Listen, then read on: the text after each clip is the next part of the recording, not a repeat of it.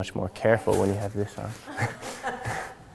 It's like every once in a while you'll get, when you're teaching at the school, you have the head of the department come in and sit in your class, and you have to really watch yourself and make sure you don't say anything politically incorrect while he's there. So I have the mic today, which I think will be my conscience of sorts.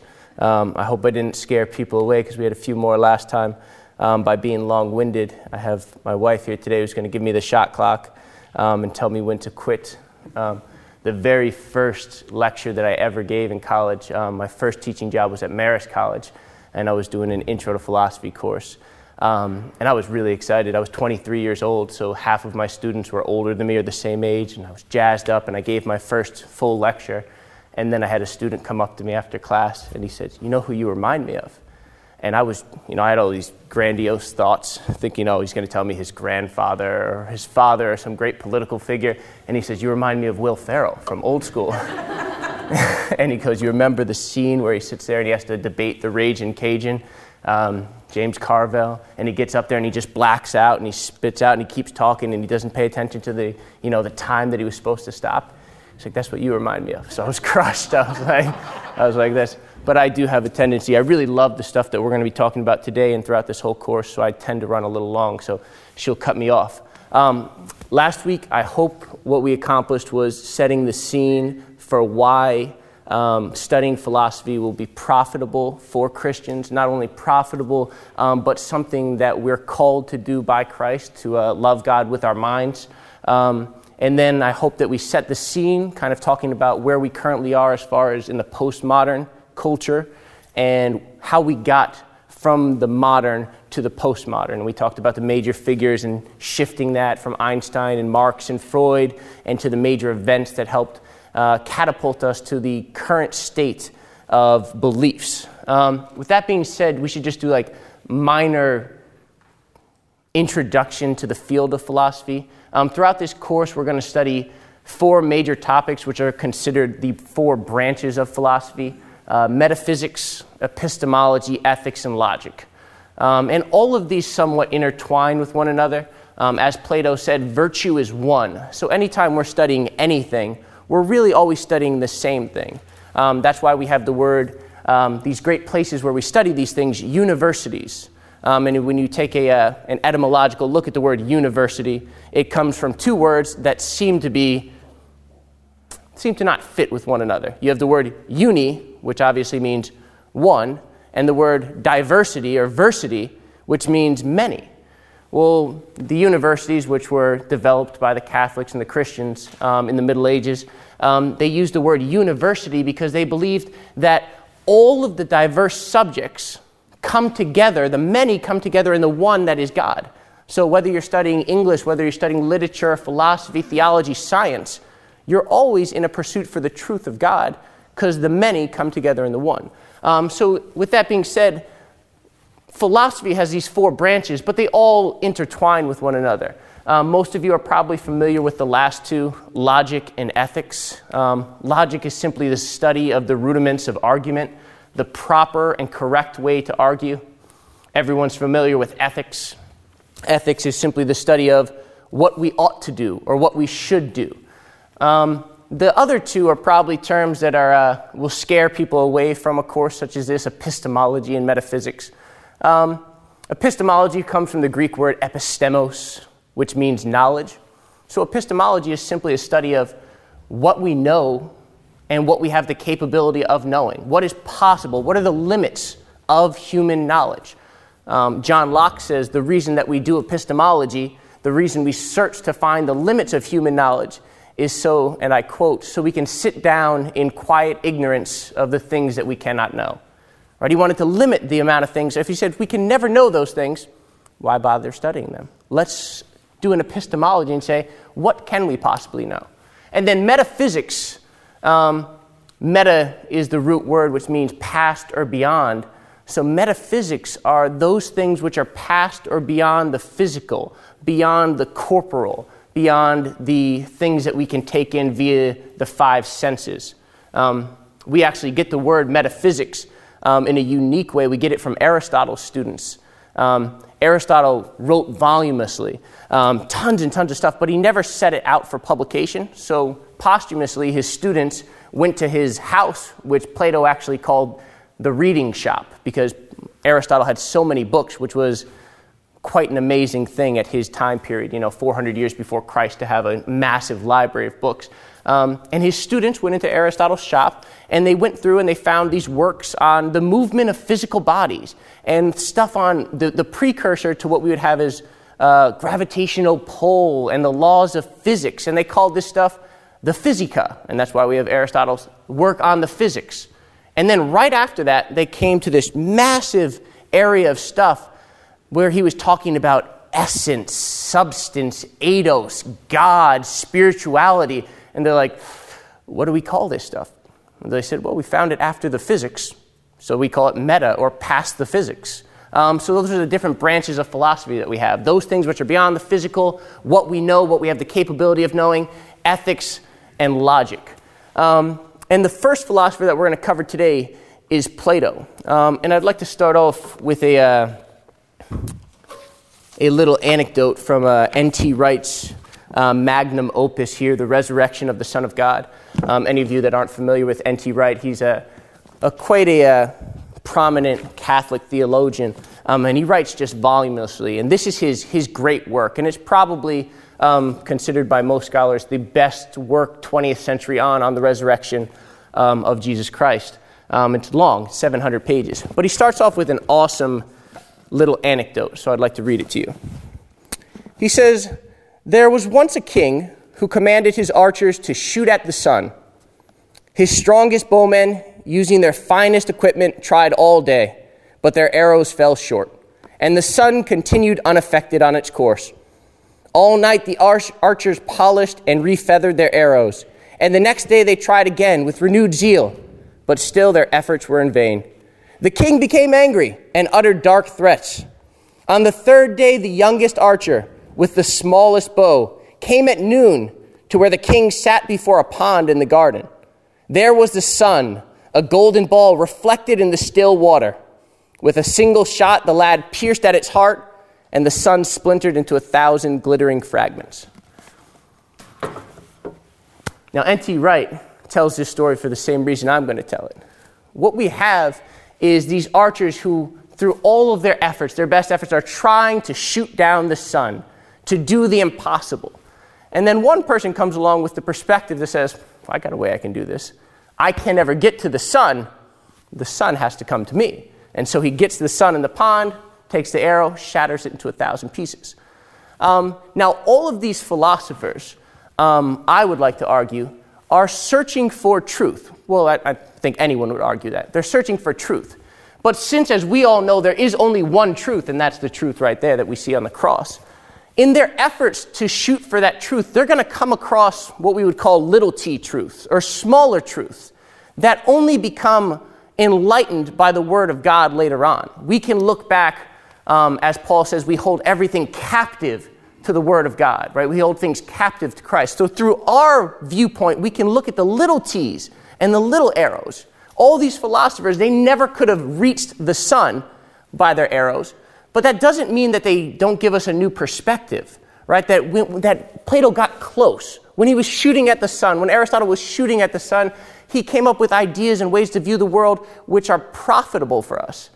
But alas, we all must realize that we could have never got to the sun, right? Those arrows would never hit it. But because of the incarnation, the sun, the truth came to us, and that's why it was known, right? The sun came to the pond, and we could know it in that fashion. So what we're going to see in Plato is all these efforts to search for truth.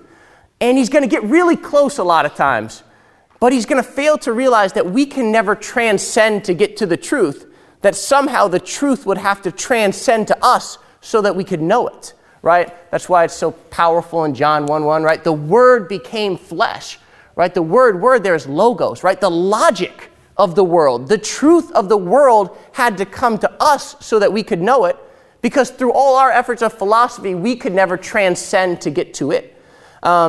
So it's very interesting to see the viewpoints that we get at these arrows being shot at the sun.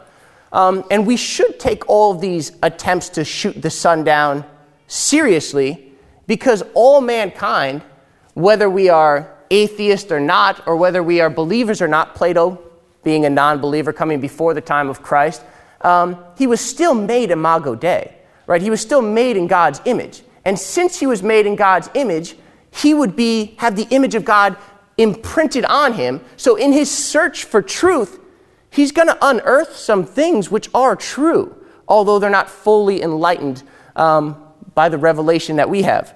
Alvin Plantinga writes, talking about the doctrine of imago Dei, and if anyone's unfamiliar with Plantinga, he's probably the world's greatest living philosopher, at least in my opinion. He's at the University of Notre Dame at this point. But Plantinga says, a central feature of the idea of imago Dei is that we resemble God not just in being persons, beings who can think and feel, who have aims and intentions, who form beliefs and act on those beliefs, and we resemble God more particularly in being able to know and understand something of ourselves, our world, and God himself.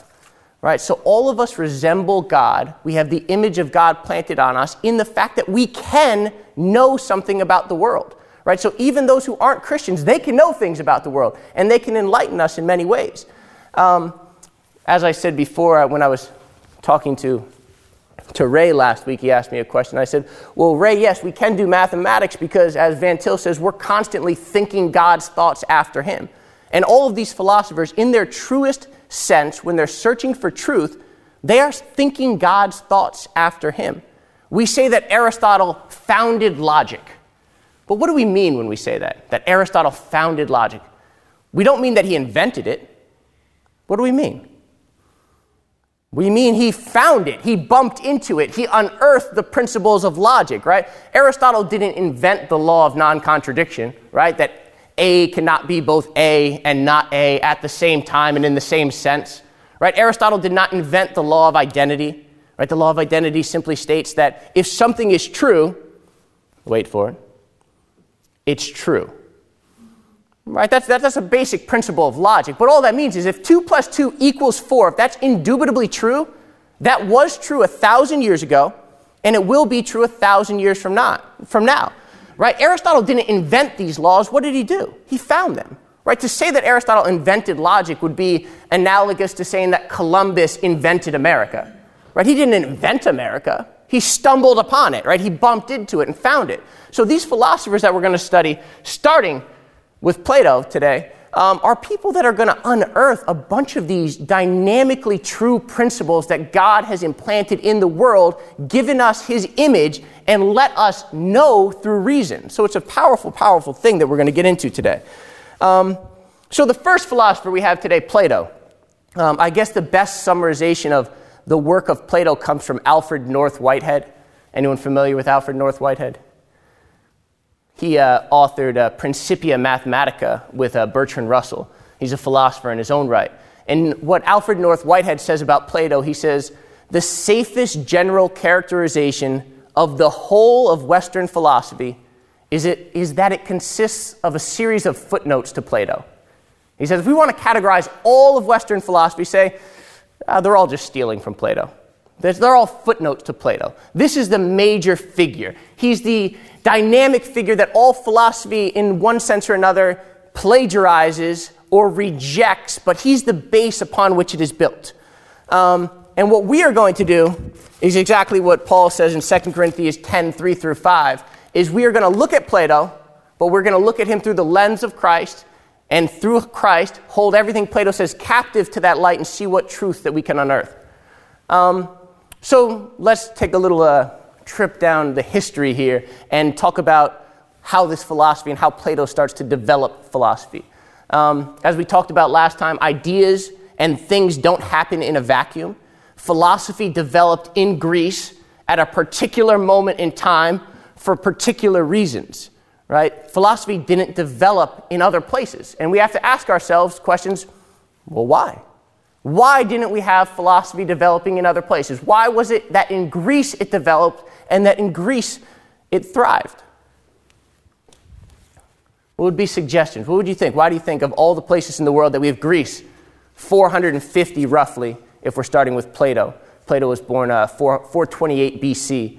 So 428 years before Christ, we have philosophy start to develop. It started before Plato with the pre-Socratics, but we'll start with Plato. Why Greece? You have a civilized culture, so that's important, right? You have to have a civilized culture. What else do we have to have in order for philosophy to develop? The love of wisdom, the study of metaphysics and epistemology, right? To sit down and study what is the true essence, what is beyond the physical. No, I don't want to worry about this stuff physically in front of me. What is beyond that? What would you need in order for that to develop? I guess you would need some sort of prosperity and peace in order for them to be able to think upon other things. 100%, right? That's one of the major reasons why philosophy develops in Greece. You need prosperity and you need peace, right? Because if you're in the middle of a war, you're not sitting there thinking like, hold on, don't shoot at me for a minute. Let me ponder. Are those arrows actually real? Or are they just a shadow of the ultimate? No, you're worried about your survival, right? We don't see philosophy developing in Siberia. Why? Because people are worried about survival, right? They're worried about their immediate needs, right? So philosophy develops in Greece for a couple reasons. One, you have a civilized society. It's right there sunk in the Mediterranean. And think about this. We're 428 BC, so we're well before the printing press, right? 2,000 years. So in order for ideas to be interchanged between people, you kind of need to be at a port city, right? You need to be a place where people can have free exchange of ideas. So you have a thriving commercial center in Greece. You have relative peace, you have prosperity, and you have a nice temperate climate, right? That's definitely a factor in this, right? When you're freezing or you're sweating it out in the Sahara Desert, you're probably not going to be thinking about these things. So the first figure that we'll talk about that comes onto this scene in the heart of this thriving commercial center is Plato. And oftentimes there's confusion between Plato and Socrates, so we should flesh out that discrepancy between the two. Socrates was born 469 BC. So he's born some 40 years before Plato, who's born 428 BC. And Socrates was the teacher of Plato. A lot of times people get these two figures confused because Socrates was a man who has many historical similarities to Jesus in the fact that he never wrote down a word of philosophy himself. This is Socrates. Never wrote down a word of philosophy himself. He was somewhat of a nomadic man who wandered the streets of ancient Athens preaching and teaching, but never penned a word himself. Plato is his student who, through his dialogues, has given Socrates' legacy, has given life to his legacy, I should say. So Socrates is the teacher, Plato is the student, and Plato has a series of many, many dialogues. And in these dialogues, Socrates is the protagonist. Socrates, in almost all of Plato's dialogues, is the main character. Now, Socrates is a very, very interesting figure. He was born to an old aristocratic family, which we'll see with most of the philosophers we studied. It's nice to be born into an aristocracy because if you have independent wealth, you don't have to go work the land and farm every day. You have the privilege of being a person that can wander the streets of Athens teaching people for free, mind you, too. But he comes from an old aristocratic family, and his lineage is very, very unique because Socrates claimed that he could trace his ancestry back to the mythical sculptor Daedalus. Now, this was not unique to Socrates in the fact of tracing your lineage to a god. In the Greek and Roman cultures, if you were a nobility, many times you claimed that you descended from the gods. But it is unique, the person that Socrates claims that he could trace his heritage back to, the mythical sculptor Daedalus. Anyone familiar with the story of Daedalus in ancient Greek mythology? Mom, who's Daedalus? Isn't he the one with the wings, Icarus? Yeah, Daedalus was the mythical sculptor, and he had a little punk son by the name of Icarus. And Icarus, now Daedalus was a guy that all of the warriors in the ancient Greek mythology, they would come to, like Achilles before he went to battle and he would want to get his weapons. He would go to Daedalus and Daedalus would craft him the world's best weapons. And so Icarus, his son, realizes his dad has this wonderful, wonderful power. So he keeps bothering his dad every day like an annoying little child would. Hey, Dad, I know you have this great power. Could you make me wings? I want wings. I want to fly like the birds. And Daedalus, like a good father, says, no, you idiot. I'm not making you wings. You're a little child. You can't handle that. The next day, Icarus comes back, Dad, can I get wings? And Daedalus, like a good father again, no. Throughout the story, over and over again, Dad, wings, Dad, wings, Dad, wings. Eventually, he's like, all right, whatever, I'll give you wings. And Daedalus makes Icarus wings. And Icarus immediately puts on the wings, and he starts flying higher and higher and higher and gets right to the sun. The sun burns his wings, and Icarus falls to his death, splatters and dies. Now, that's an interesting person for Socrates to compare himself to. Well, there's a real reason why he does this.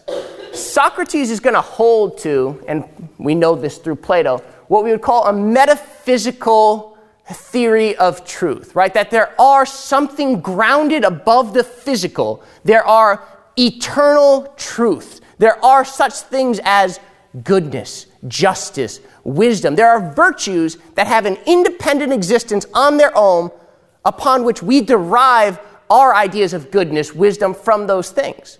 Now, in the dialogues, what we're going to see is Plato, or Socrates in the dialogues, is constantly going to encounter these sophists. In the dialogues, the sophists were, they were almost like the precursor to the postmoderns that we have today. The sophists were men who taught rhetoric. They taught public speaking. And they were men who did not hold to any sort of a metaphysical standard of morality or reality. They taught that justice was simply the advantage of the stronger. Whoever could argue better, they decided what was right or wrong. If you could argue correct, then you could decide the rules. Now, because of this, Plato constantly throughout the dialogues, or Socrates constantly throughout the dialogues, is going to come into battle with these sophists. These men who are teaching the youth of Athens that there is no set standard of truth. And he's going to be teaching them this, and Socrates kind of sees the absurdity in this. So most of the dialogues go something like this.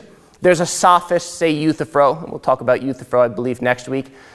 Euthyphro will say, I'm going to prosecute my father for murder. And Socrates says, you must truly know what justice is if you are willing to prosecute your own father for murder.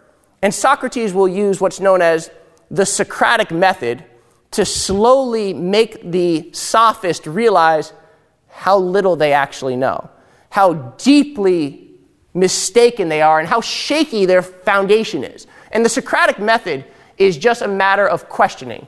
You know, you can do this with any one of your students, if you teach, or your child. You ask them, why do you believe the thing that you believe? And they'll usually have an answer. And then you ask the question, why again? And they'll maybe have an answer for that. And then you ask why a third or a fourth time, and eventually, why do you believe that thing? I just do. And that's very, very frustrating for these elites when Socrates is systematically decomposing and systematically deconstructing their beliefs and showing them you believe things for no actual real reason. Now, Socrates starts to gain this huge following in Athens because, one, think about what he's doing. He's teaching people to question authority. So do you think that would be a very difficult task to get young kids to say, hey, by the way, I want you to question your parents. When they tell you to do something, ask them why. And when they give you an answer, ask them why again. And why again, and why again. Most of us would realize, well, I know myself. If anyone asked me to question my father growing up, I'd jump right on board that. I'm good with that. So he starts to gather this huge following of students. And not only that, he doesn't charge anything for his services. Like we talked about, he was independently wealthy. Well, these sophists, who are these trained rhetoricians, start to get very, very upset. One, he's getting their students to start questioning them, which is making them look foolish when they realize they don't have an answer. I'm sure anyone that's taught before has been in that position before. When a student asks you a really pertinent question, it happens like once every 2 years, because most of the students don't care. But like once every 2 years, someone will ask you a question, you're like, ooh, I got no clue. And it's kind of a humbling position. Well, these sophists every single day were encountering this from their students. And then secondly, Socrates was teaching for free. So you can either go and study with these sophists who are going to charge you, and they're going to tell you that there is no absolute standard. It's just a matter of who argues better. Or you can go to this really charismatic guy who walks around, is going to teach you to question authority, and he does it for free. Right? Has anyone read Machiavelli's The Prince?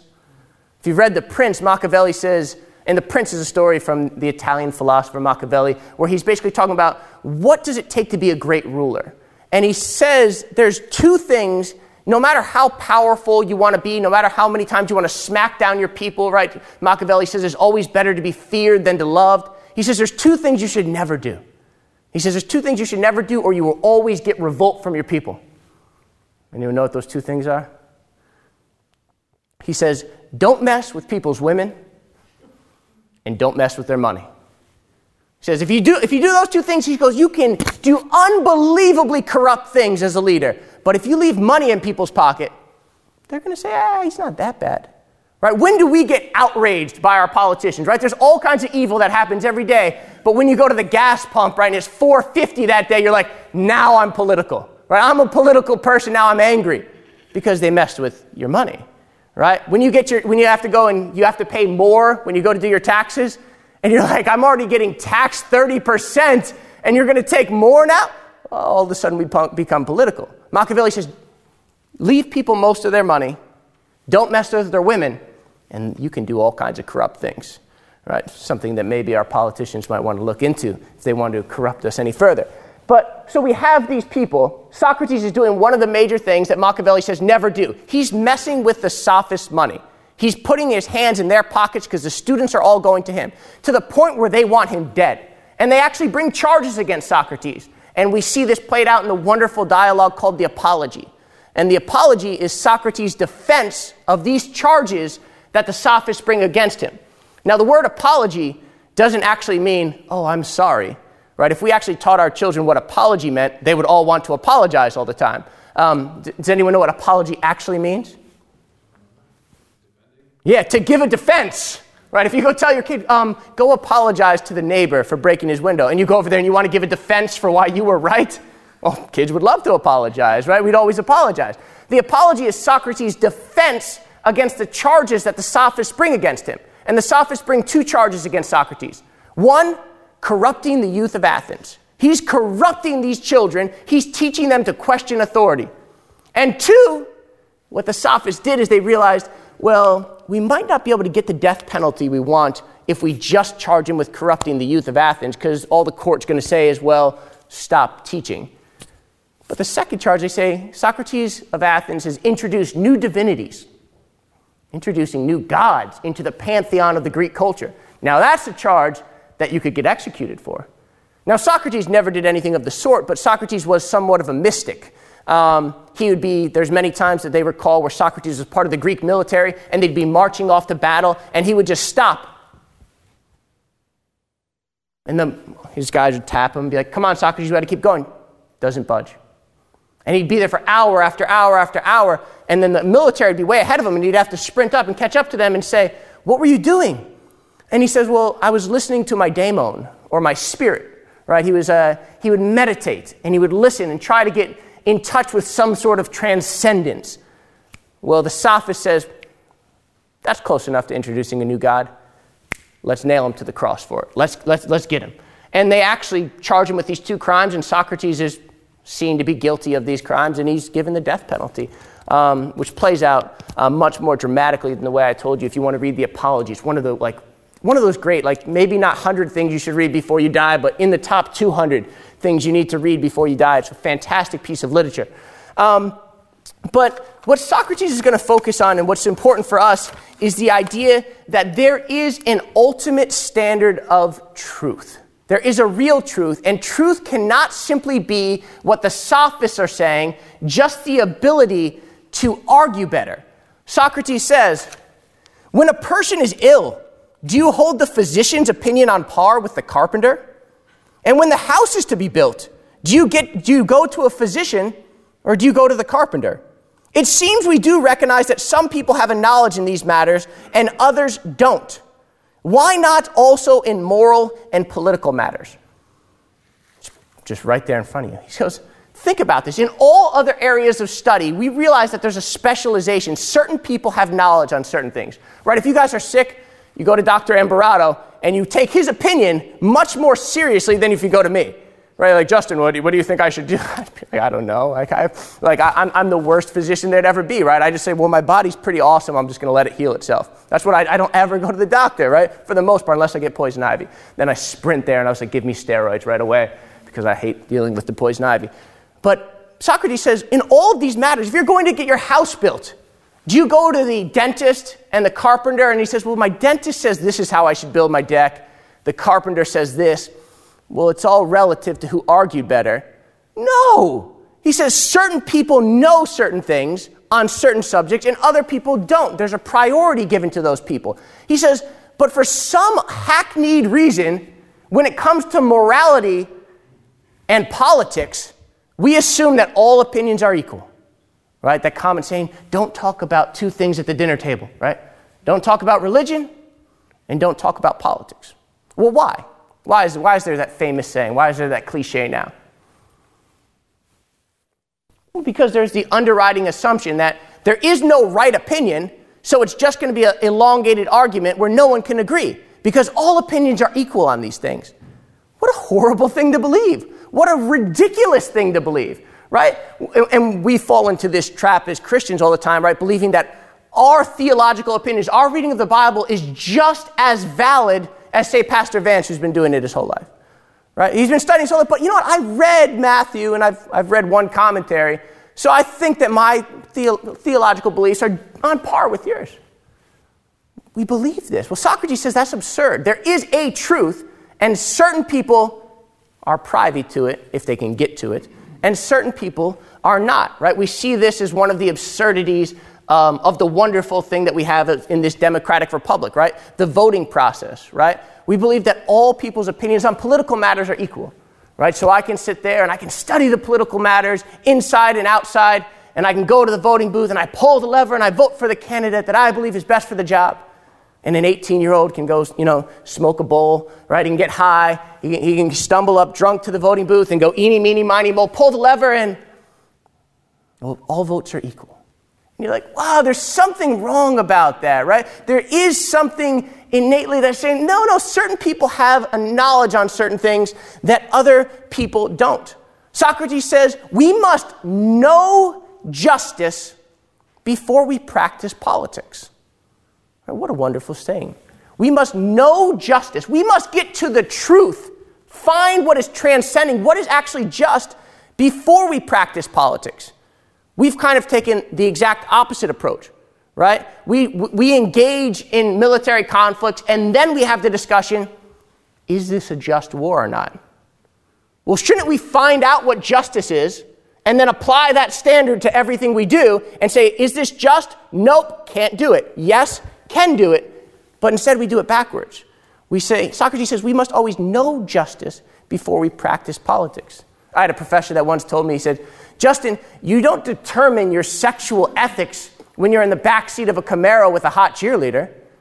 He's like, it's too late at that point. When do you determine your sexual ethics? Beforehand, you say, all right, this is my standard.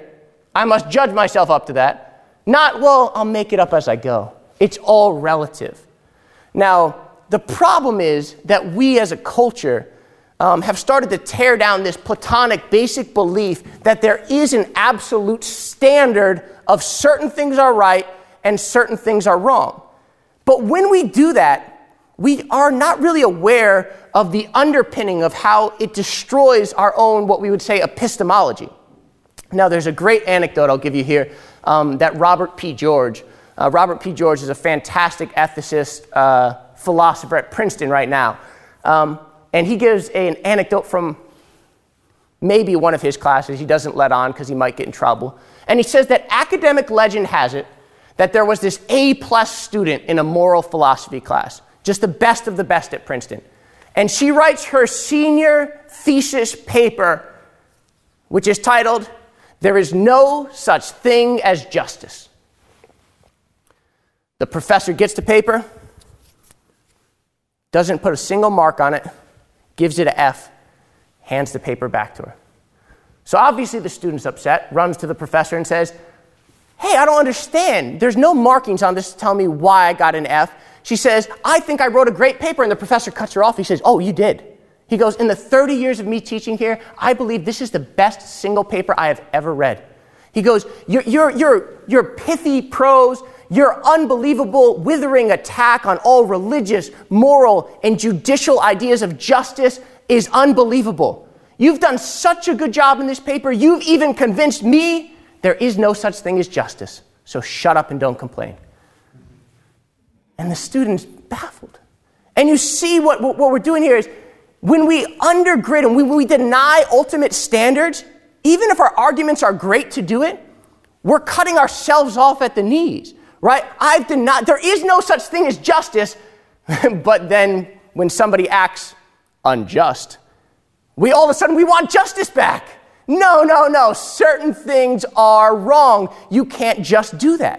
Now, Socrates, we need to understand what his standard of this justice is. And this is where he gives his famous allegory of the cave, right, of ultimate justice. And this is, if there's anything you know about Plato, you can kind of get him summarized in this allegory of the cave. And Plato says, imagine that there were people who for their entire lives were stuck in a cave, and they were chained to a wall. So we have a cave, we have a wall, and we have slaves that are chained to this wall. And imagine that their heads were fixed, so all they could see was the back of the cave wall. Behind this wall, there was a fire burning. And behind that fire, the slave masters would walk by every day. So we got somebody right here. This podium is a slave, and he's chained to the wall. And for his whole life, all he's seen is the back of that wall. And I am the slave master, and I walk behind the wall that has the flaming fire, and I walk behind it with a book. What does the slave see? He sees a shadow of that book, right? And I walk by one day, and I'm riding on a horse, and I walk by, and what does the slave see? He sees the shadow of a man on a horse. Now, if you're that slave and you're sitting there, do you say, "Oh, that's an interesting shadow of a man on a horse"? You wouldn't say that. What would you say? "Oh, there goes a man on a horse," right? Because that's all you've ever seen, right? And you've seen that over and over again, and you think that is reality. That is truth. Now, Socrates says, imagine one day one of these slaves escapes. He breaks the chains, gets outside of the cave, and wanders into the real world for the first time in his life. What do you think the reaction of this person would be? Whoa! Right, first of all, Socrates says his eyes would have to adjust, right? It'd be like when you're in the dark your whole life and you're like, whoa! And his eyes adjust finally, and he sees for the first time, imagine, all he's seen is a shadow of a tree, but now for the first time in his life, he's seen a real tree. Now, the shadow of a tree has somewhat of the characteristics of the tree, right? But isn't the tree way more beautiful? Isn't it more in-depth? Isn't it more complex, right? Or imagine the shape of a woman, right? He's seen the shadow of a woman, you're like, that's pretty good. But then he sees a real woman one day, he's like, whoa, that is great. A real woman, right? It's so much better, so much more real. Well, if you're this slave, what do you want to do? You want to run back in and tell your buddies, right? You want to go tell mom and dad. So the slave runs back into the cave, and he says, guys, what you're seeing right there, what you've seen your whole life, that's not real. That's a shadow of the ultimate reality, which is like three-dimensional. It's amazing. It's way better than that. Well, what's their reaction going to be? Well, Justin's on drugs. So you're telling me that's not real? What I'm seeing my whole life isn't real? He said, no. That's just a reflection of some ultimate standard of real reality. Now, what's the allegory telling us? Plato is saying we deeply ingrained within us all know that the things we're seeing here in life can't really be real. Why? Well, this is what he calls the kinds problem. And he says, look around the room. And we say, man. I look at these three men right here, and you look at them, and they're all very different looking, right? So I say, well, what is it that makes all of them a man? Seems like a simple question, but what is it that makes these three men? And you say, well, these men, a man is somebody that has 4 limbs. Well, clearly that's not what it makes a man, right? Because we have war heroes coming back, right, without limbs, and would we say, well, that person's not a man anymore? No, even Hemingway, we know, right? He lost some of his actual manhood in the war. Would we say, well, he lost his genitalia, he's no longer a man? No. Well, what is it that makes the man a man? Even further, Plato says, look around at the dogs in the world, right? Like I have my dog, my boxer, Nietzsche, right? And you look at him and you say, dog. And you look at my little fat dog, Plato, the puggle, and you're like, dog. And then you look at a Chihuahua and you're like, dog? Right? And a St. Bernard, you're like, dog. Well, what is it that makes a dog a dog? Or a chair a chair? Well, Plato would say it has the eidos It's the Greek word eidos, a fantastic word. The eidos, or the essence of manness in it, the eidos of dogness in it. But he says, think on a larger scale. Think about virtue, right? Somebody doesn't cheat on an exam and I say, that was good, right? Somebody helps a little old lady across the street and you say, good. Somebody performs well at a task and you say, good. Well, what is it that makes all those things good? Well, Plato would say they share in the form of goodness. There's some reflection down here of ultimate goodness. And without that, how could we determine these things? How would we know that something is good? We say these words all the time, but there must be some ultimate reality. And Plato says the whole world that we have is simply a reflection of the world of forms, as he calls it. There's a world of ultimate truth, justice, beauty, goodness, the ultimate chair. The real man exists up there. So when I look at these three men, I say they share the essence of manness that's reflected down on them. That's why I know they're a man. And when I see these acts of goodness in the world, I say, good, good, good. Why? Because they share in ultimate goodness. But if we deny these standards, it becomes meaningless. How could we know? Even the word good, right? There's a fantastic quote here from John Milbank, and I'm sorry for being long-winded here. John Milbank, in his magnum opus, Theology and Social Theory, says, "For it was Plato who first unequivocally identified the good with the highest being. That is to say, before him, nobody was exactly ethical, and only Judaism and Christianity thoroughly extirpated the association of goodness with heroic strength. It is ironically the complacent Catholic moral philosopher who imagines that the term good is somehow more finitely secure, less mythological than the term God." Right? Think about that. There's no problem in the atheist community using the word good, but they think the term God is some strange thing. No. Those are the one and the same. Right? The term good depends on there being a standard of ultimate reality beyond the physical, which the atheist denies. But he wants to use good. Why? Because there's goodness, and we know that because it's written on our hearts by God. There are certain things that are wrong. There are certain things that are right. And Plato identified this. Now, Plato doesn't fully get the picture, because Plato thought that somehow we could be the slave that through philosophy escaped the chains of the cave, broke out into the real world, and found goodness. But what do we know the truth to be? There had to be the goodness had to come to us in the cave, right? We couldn't break the chains. We can't get away from it. So in Bethlehem, goodness came into the cave, right? And it's significant. It's unique that it was a cave, right? That Christ came into. The goodness of the world had to transcend a man because man is fundamentally incapable of transcending to the good. But we know it's there. Plato knew it was there. He just couldn't figure out how to get to it. Now, I'll close with saying, and I'll quote from Milbank again. He says, Plato understood the ridiculous nature of relativism. Goodness and truth are meaningless, even non-existent, if they are constructs of individuals. Goodness needed to transcend the human condition. Platonic idealism taught us that humans stand at an apex of a natural order, that there is an objectively right way to be human, grounded above and beyond humanity, and not simply beneath or created within it.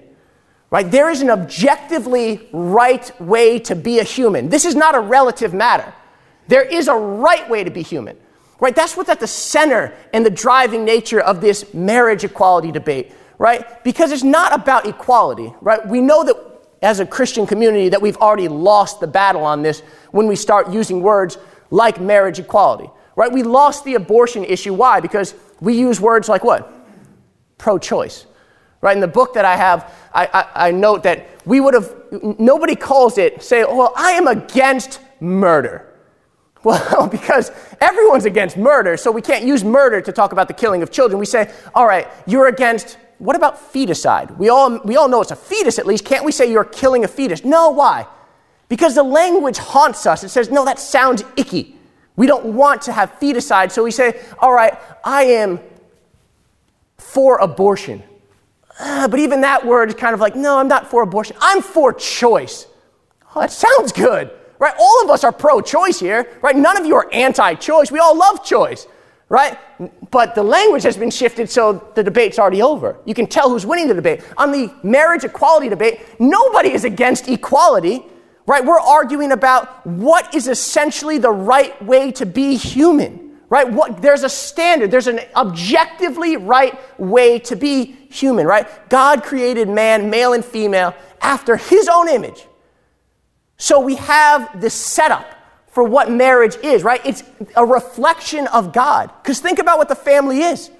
The family is deeply Trinitarian, right? 3 constituents, mother, father, child, right? It's a Trinitarian concept, right? Each of them together form the family, but they're all distinct in their parts, right? As the world grows to hate the church and hate the Trinity, it's going to reject anything that resembles that natural order. Plato knew this.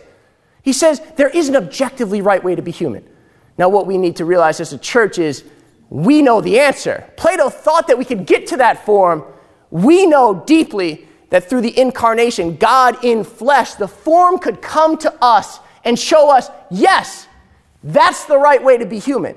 And we know that through Plato, just a little bit off. I'll close with that. Any questions at all? I think my wife was giving me the time shot clock over there. No questions at all? Yes? If there are none, I'll throw this out. Before you were talking about it would be a punishable offense by death in the Greek culture to introduce a new deity. And I don't know if it's time that changed that or if I'm just completely wrong, but I thought that one of the offenses of Paul introducing Jesus Christ into that forum back then, that it wasn't a problem until he declared that he was the God, the only God. And they allowed him to speak. Say, oh, he's got another one of these gods, the statue to the God, the unknown God. Sure. Like, yeah, we'll worship anything, just bring it forth. But once he declared that this is the only God, that was the punishable offense. Well, certainly. And Plato would have, in the same sense that Paul could have got off the hook by saying, no, you don't have to worship this one. Forget about that. I am the way, the truth, and the life. Nobody comes through God. We can throw that part out.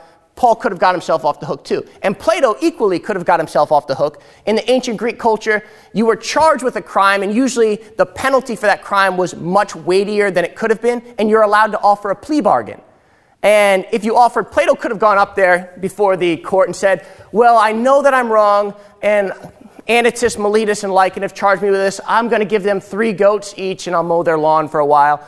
And they would have said, okay, fine.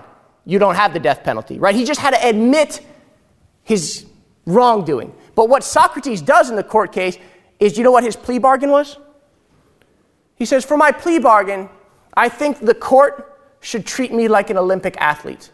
I want all of my meals provided for the rest of my life, and I want public housing to take care of me. By doing this, he's basically, he's saying, forget you. He's giving the middle finger to the crowd, right? He's saying, I don't care. I'm right. I'm objectively right. I'm not going to kowtow to you and say, let me fit my scheme into you. So yeah, he could have got off the hook just like Paul could have, but he stood to an absolute ideal. No, this is the only way. My way, the truth. So certainly. Very, very similar. Any other questions? Wonderful. Then let's close with prayer.